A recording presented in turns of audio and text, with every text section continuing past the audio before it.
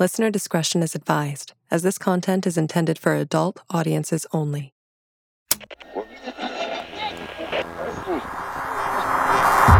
Hidden Signal.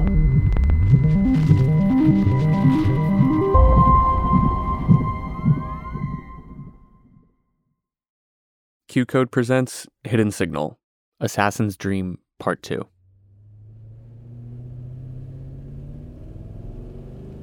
Well, can't you do it now? Darius cried out. Erase the dream from her memories or whatever so we can go home? It's too late for that, Finch said. And that's not how it works, she added. Then tell me how it fucking works. That's classified, yeah, he grumbled bitterly. Can you at least tell me where we're going? Part of her wanted to. Felt she owed him at least that. But if today taught her anything, it was that trust was a rare commodity around these parts. Sorry. Darius exhaled. Great. The frustration coming off him was hot and palpable. Finch watched his attention shift to the back seat, where Mia was sound asleep, the excitement of the afternoon having clearly taken its toll. She clocked the furrow in his brow, the fatherly gleam in his eyes. She's a strong kid, Finch said, offering a dried-up, crackling olive branch. Yeah, smart, too. Too smart for her own good sometimes. She got that from her mother. He looked sad. I'm sorry, Finch said carefully. Mia mentioned it. Oh, you mean you didn't see the viral video of me plastered at the funeral? No. Yeah, I saw it. Everyone had. Celebrity gossip was the only type of news that wasn't censored. I am an entertainer, Darius said weakly, staring at the window at the whir of brown passing them by. Finch felt Darius relax a little. Listen, I'm sorry this is happening to you. You don't deserve it. Darius softened. No, I'm the one who should be saying sorry. I was being a total douche before, telling you to get lost and shit. Fuck off. Excuse me? You told me to fuck off. Darius winced. Not my finest moment, I'll admit. He continued. Point is, you were just trying to help us. You are helping us. I don't know why you are, but thank you.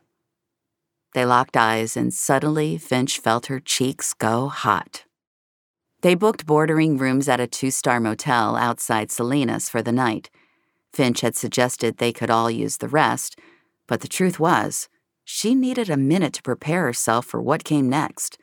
She'd been on the run before, but never with a high-maintenance celeb and an 8-year-old girl. She bought a pack of cigarettes, a box of sanitary pads, and a bottle of vodka from the gas station next door and lit up by the pool. The pale moonlight struggling to cast a shimmer on the brown-green water. The first time Finch had come this far north, it was for her 4th attempt at escaping from the orphanage.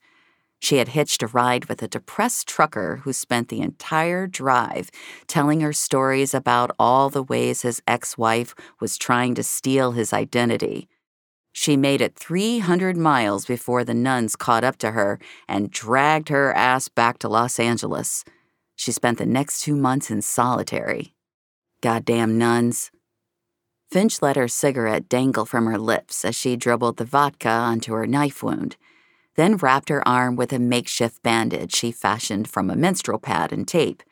She took another drag of her cigarette and thought about Reza. Had he expected something like this would happen? She'd assumed he was simply looking out for her job with his brotherly tough love, but maybe he was trying to protect her from a much darker truth. What if all those missing people on the news weren't the work of a serial killer after all?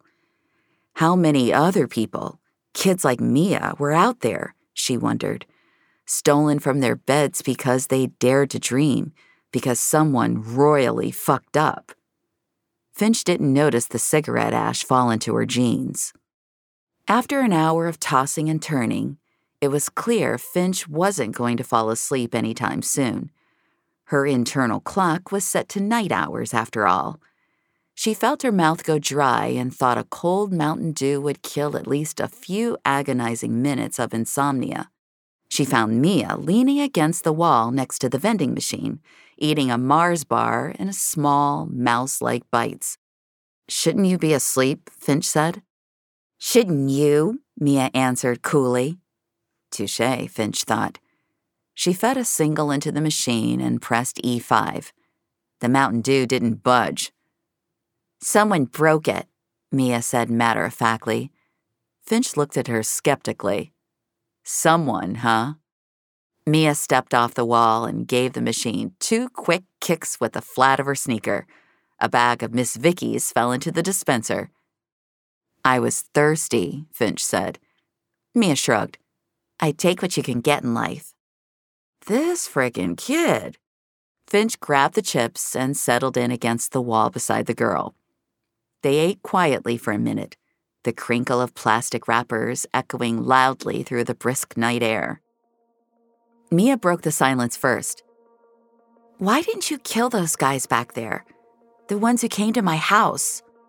Darius was right. This girl was too smart for her own good. "Because I'm not a murderer," Finch said. Now it was her turn to sound matter-of-fact. Mia snorted. "Don't you, work for the government?" "We're not all bad," Finch said it almost skeptically. She wasn't so sure anymore. A pause. "This whole thing," Mia said slowly, "it's about my dream, isn't it?" "You remember it?"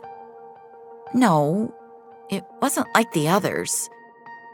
"You've had others?" Finch said, trying to mask her holy fucking shit face with the slightest of head tilts.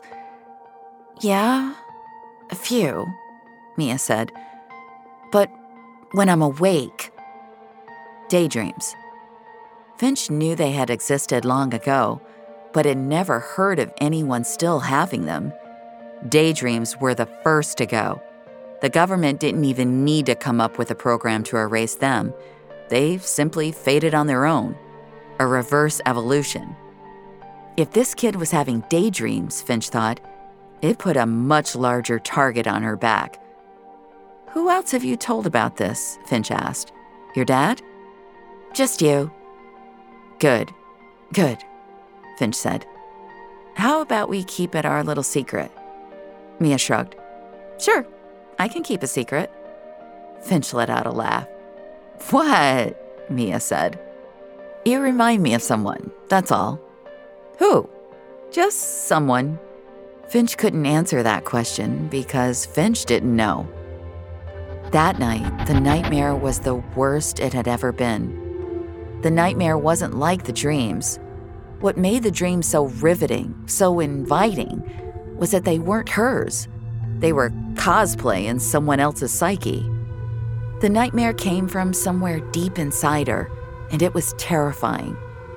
In the nightmare, it is her birthday, and her mom has baked a chocolate cake with pink frosting. It's her dad's job to light the candles. She can almost smell the smoke sliding off the match, hear the air leaving her lips as she blows out 7, 8, 9 flames.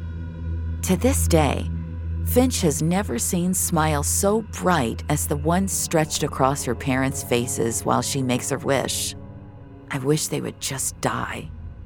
In the nightmare, Finch hides under her bed covers, listening to grown-up voices shout at each other through paper-thin walls, a vicious argument. I hate them, I hate them, I hate them.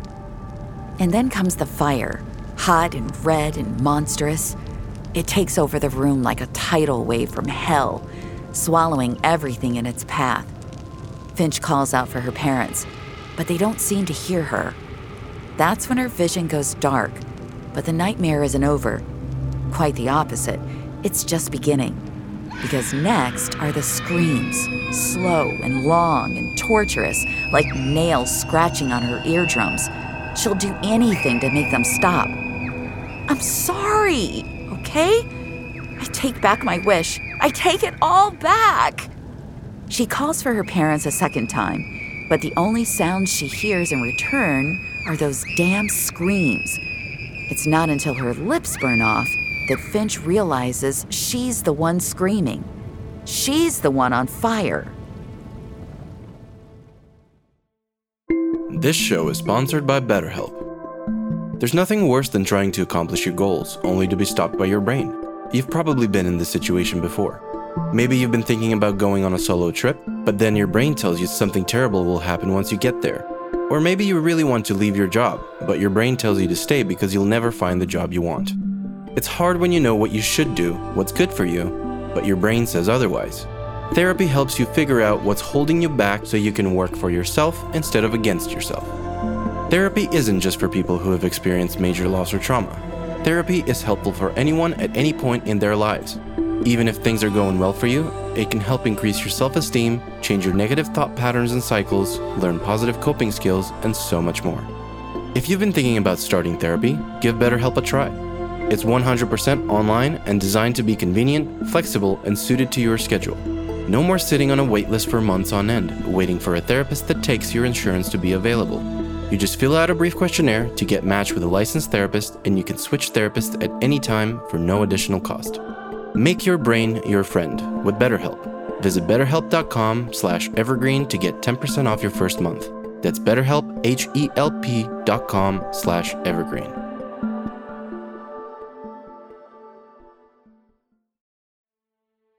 By late morning, they had reached their destination, a rundown cabin tucked away in wildfire country above the city. "Wait in the car," Finch said, putting the Barracuda in park. "I'll be right back." The cabin was made of tall logs, chalet style, with a pitched roof and a chimney that had never been cleaned. Finch had been here one time before, 4 years ago, when she needed a spot to hide out after she left her fiancé at the altar. It had served its purpose then, just as she hoped it would now. She found a pudgy gentleman under the hood of a forest green 1972 Pontiac GTO, muttering to himself as he tinkered with the engine. "Fucking piece of..." "Retirement looks like shit on you," Finch said. The man looked up, exasperation turning quickly to surprise, then delight. "Well, I'll be damned," he said, his mouth twisting into a wry smile. "Hey, Frank." Finch was staring into the eyes of the accountant. He was older now, his beer belly significantly bigger than she remembered, but he still had that same Mike Brady smile, that reassuring demeanor that told her everything was going to be A-OK. "I need your help." By the time Finch had filled Frank in, it looked like rain. Frank had agreed to help smuggle the girl across the Canadian border. He had a passports guy who owed him one, but a question was still gnawing at him. "Tell me," Frank asked, "why is this kid so important to you? You're risking an awful lot." "He's right. You don't even know her. You can still walk away." Finch answered evenly. "The same reason I was so important to you." Frank sighed, understating but wary. "This isn't Alaska. They'll call it treason. There's no going back after this." "There's already no going back." "They're going to kill her, Frank, for a mistake I made." Finch scratched the back of her neck and stared down at the city below. "I can't let that happen." Frank nodded, knowing full well there was no changing her mind once she had locked in. "I'll make up the guest beds." Days passed and the passports still hadn't arrived. The waiting put a knot in Finch's stomach. Every night that went by was another night where the girl could dream again and draw the agency right to them. But Frank assured her his guy was legit. Quality took time, he said. Just be patient. She'd always had a weak constitution for waiting things out. When Finch was 14, she came down with unexplained asthma, and after weeks of inconclusive tests and bewildered doctors, she took up smoking just so she could get a head start on death. To distract herself, Finch spent the days helping Frank fix up the Pontiac or picking mushrooms in the forest behind his property. She found Mia out there one afternoon, daydreaming under an aging redwood, as the wildfire smoke creeped in from over the hills. "We should go inside. The air is not safe out here," Finch said, a cough brewing in the back of her voice. "I like it," Mia said, leaning back on the tree's trunk and closing her eyes. "It reminds me of home." On more than one occasion, Finch thought about using her burner phone to call up Reza, but she knew she couldn't risk a trace. She just hoped he hadn't found himself in any shit for giving her that heads up. He'd never survive a northern winter. Darius started sneaking into her room on the second night. He still wasn't Finch's type, but she had to admit the company was soothing. With him in her bed, she hadn't had the nightmare once. "Wake up." "You were having a dream." "A nightmare," Finch said. She sat up and rubbed her eyes. "What the hell are you doing? Frank!" Frank had found the pistol in her backpack and was pointing it in her direction. The kitchen. Darius and Mia were both handcuffed to a radiator, their mouths sealed with duct tape and eyes round with fear. Frank instructed Finch to sit next to them and cuff her own wrists. "Why are you doing this, Frank?" she said sadly. "I'm doing it. Does it matter why?" "It does to me." Frank looked at her regretfully. He never wanted it to get this far. Then he suddenly felt resentful. "This is your fault," he said. "You've left me no choice." "No choice? You're the one holding the gun." Frank continued, "I thought I taught you better than to make some rookie mistake, and on a kid, for crying out loud. No, none of this would be happening if you'd have just done your goddamn job and erased her dream in the first place." "Okay, so I fucked up," Finch admitted. "You're really going to let them kill her for my mistake?" "Can't you see? I'm fixing your mistake. If I turn them in now, they won't kill her." "No, they'll keep her in solitary for the rest of her life. She's not a terrorist, Frank. She's just a kid who had a stupid fucking dream." Frank paused, looking at the floor.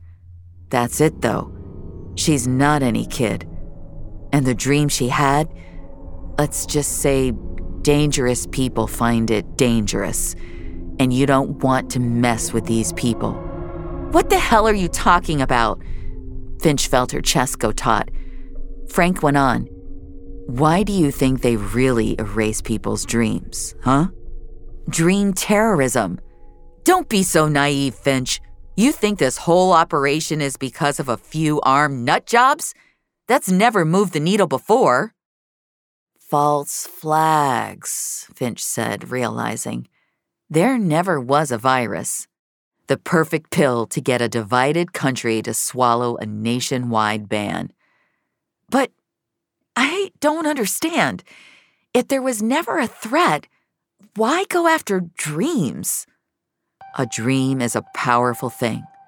One dream can change everything. And these people don't want things to change. Because if things change, they lose power. It may start with candy and butterflies, but then it grows, spreads like wildfire, and it ends with revolution." "You think they're going to let that happen?" Finch knew they wouldn't. What she didn't know was how she could have been so blind to the truth all these years. Was she really that impressionable? Finch's chest cavity continued to tighten, like someone was pulling the threads on a very stiff corset. She pawed at her throat, digging for air. I can't breathe," she said, panic setting in. "Yeah, I'm not falling for that." "No, really, I'm having a panic attack," Finch said weakly, gulping for breath with every word. She was about to faint. Frank could see she wasn't faking. "Shit!" Frank raced over to her, placing the gun down as he grabbed her shoulders and squeezed. "Finch! Finch! Breathe! In, out, in." Finch took in a couple of deep gulps of air. There you go. In? Finch kneed Frank hard in the groin, sending him toppling onto his back in pain. She grabbed her gun off the floor with her free hand and aimed it at Frank's head. Keys, Frank.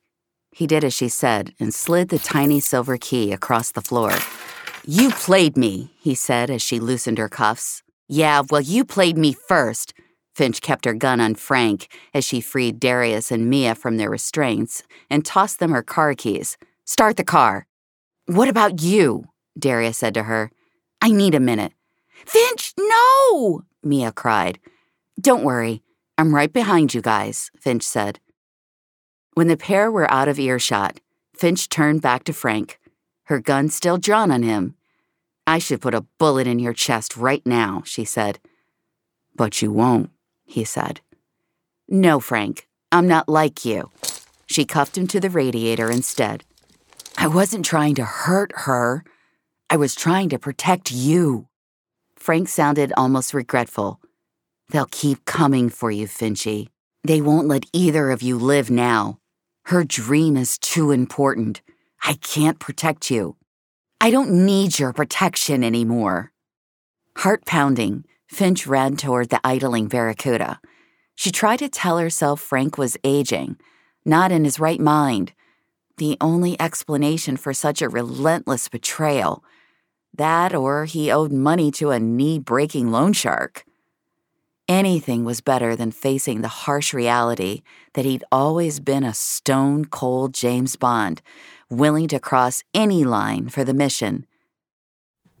It's locked, Finch said, pulling at the handle. Darius didn't move. Finch said louder, Darius, come on, let me in! Mia went to unlock the door, but Darius stopped her. No, Mia. He rolled down his window and spoke to Finch with hardened calm. It was you, he said. You made me believe some idiot screwed up, forgot to erase Mia's dream. But it was you all along. You are the reason my daughter's life is in danger. Finch saw the resolve in his face, figured there was no use in arguing with him. I am, she said. You lied to us. I know, and I'm sorry. I really am, but I'm also your only way out of this. I'm taking Mia back to L.A. What? Darius, no, you can't. Dad, no, I don't want to go, Mia shouted. Quiet, Mia. Darius turned back to Finch. He said they won't hurt her if we turn ourselves in, so that's what I'm going to do. I'm going to save my daughter. He's full of shit, Darius. Listen to me. We have to keep going. Goodbye, Finch. And he drove off, leaving Finch standing in a cloud of swirling dust. Finch found the keys to Frank's Pontiac under the visor. If she could catch up to Darius, maybe she could change his mind. She had to at least try. Finch jammed the key into the ignition, but the engine didn't want to turn over. Not now, not now, she cried. She tried again. Come on, girl, she said it gingerly, like she was speaking to a spooked horse. Start for me. Just start for me. After 2 more tries, Finch banged the steering wheel with her palms. Fuck, she yelled. How did everything get so off track? Just a week ago, Finch was counting kittens, and now, in, out, in. She blew a deep exhale and gave the key another turn, slow and smooth, holding her breath until the engine finally roared to life. That's my girl, she said loudly, ecstatically. Finch hit the gas and sped towards the highway, skidding rocks and pretending she didn't hear the ailing moan of the engine, telling her to slow the fuck down.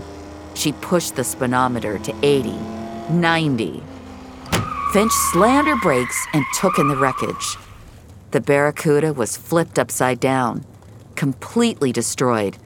The passenger side door had ripped off. Glass and debris littered the road like confetti. Gasoline was dripping from the punctured tank, into a growing puddle on the pavement. Finch stepped onto the road and saw the engine had caught fire. Those flames. Finch found herself lost in those flames. But it wasn't the nightmare that was flashing before her eyes now. It was a memory. She's at the kitchen table, licking pink frosting off birthday candles. Her mom is cutting chocolate cake into pieces. A piece for Finch, a piece for Mom, one for Dad, and a fourth piece for her younger sister, Emily. "What did you wish for?" Emily says. "It's a secret," Finch says. "I can keep a secret," Emily says. Then Finch is under her bed covers, listening to those angry voices. She closes her eyes for just a moment. "Finch? Finch, wake up!" Emily says from her side of the room. "What happened?" "You were talking in your sleep." "I was?" Finch turns to face her sister. "Who are you talking to?" I can't remember." The smoke comes from the fire like a sudden fog. Finch and Emily hide under her bed, scared. "Stay here," Emily tells her. "I'm going to find Mom and Dad." "Emily, no!" Finch says. "I'll be right back." And Emily's gone. Soon it's becoming difficult for Finch to breathe. Her chest is tight. She's getting hot. She calls out for Mom, for Dad, but she can't hear her voice over the sound of her panicked gasps. She whispers for Emily as the room starts to spin. A man appears in the doorway, silhouetted in red-orange flames. He drags Finch out from under the bed, tenderly swooping her up in his arms. "Just breathe," the man says. "In, out, in." Finch looks up and stares into the eyes of a young Frank. Then it's 2 days later, and Finch is in a hospital bed, the serious men talking over her sleeping frame. But she's not sleeping. She's listening. "The parents?" a cold voice said. "Gone," Frank says. "And the other girl?" "I could only save one." "You should have left her too." "She's just a kid, Sim. She doesn't know anything." "She had the dream, and I erased it." "What happens if it comes back? Are you prepared to personally deal with her?" A pause. Frank replies, "I am." The stereo plays Hey Jude as Finch sits in the back seat of a matte black sedan. Frank is whistling the melody as he drives, forcing a stiff upbeatness. "It's only for a little while," he tells her. "I'll come back for you, I promise." Frank drops Finch off outside the orphanage, and she watches him drive away. Finch woke from her memory with a jolt and sprinted towards the flaming car. Nightmare be damned, she found Darius unconscious, with a nasty bump to the head and what looked like a split femur. Mia was banged up, but moving. "Finch?" she said weakly. Finch reached her arms through the shattered window. "Grab my hand! Grab it!" The girl did, and Finch gently pulled her little body to safety. "I got you. I got you," Finch said in her most consoling voice. "My dad!" Mia said, as Finch carried her back to the Pontiac and laid her down in the back seat. "You have to save my dad!" Finch ran back to the burning car, where Darius was moaning in his seat as he came to. "Help me! Help!" he cried. She took her Swiss Army knife from her pocket and methodically cut away his seatbelt. Then she reached for his hand. It was only a matter of seconds until this thing was bound to blow. But she stopped short of grabbing it, remembering what Frank had said. One dream can change everything. Finch pulled her hand back. Darius's face dropped as he realized she was going to leave him there. She was going to let him die. "No! No! Wait! Please! Please!" Darius begged. "I'm sorry," Finch said. She really was. But she couldn't let him take the girl back to L.A., not with everything she knew now. Not with revolution on the horizon. "Don't leave me!" Darius started to cry. Please don't leave me.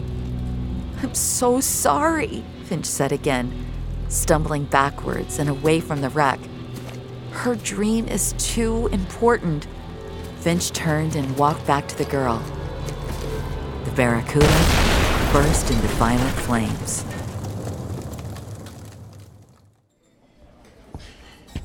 Can I get y'all anything else? The waitress wore metallic blue eyeshadow and the pout of a cover model. Just the bill, Finch said. Mia had eaten almost an entire plate of pancakes, plus 2 sausages and a glass of OJ to herself, and Finch was running low on cash. Breakfast is on the house, the waitress smiled. Really? Finch sounded skeptical. Thanks. Does that mean I can have another OJ? Mia asked with a big grin. Sure, thanks, sweetie. The waitress lingered.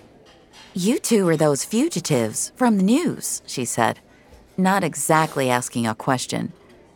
Finch grazed the pistol in her waistband, hardening. No, we're not. They'd been on the run for 3 weeks and she wasn't about to get busted over a plate of cold pancakes. Delilah! Fucking shit. Finch stood up and grabbed Mia's hand. Look, thanks for breakfast, but we gotta get on the road. A second waitress came over to their booth, and that's when Finch saw it. The rainbow hair, the pierced eyebrows, eyeliner as thick as mud. It was the woman from Mia's dream.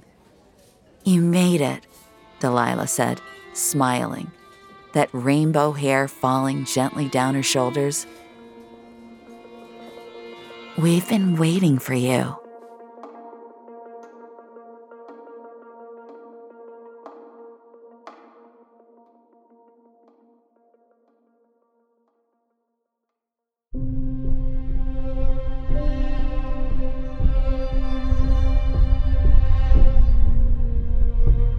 Hidden Signal: Assassin's Dream is narrated by Erica Lewis.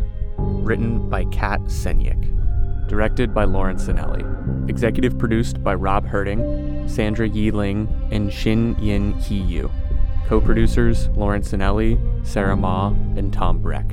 Original score and composition by Darren Johnson. Audio engineering and editing by Sarah Ma. Script supervisor Tom Breck. Special thanks to Jack Friedman and Nick Shanks. This podcast was recorded under a SAG-AFTRA collective bargaining agreement. Hidden Signal is a Q-Code production. Sound recording copyright 2023 by Q-Code Media, Inc.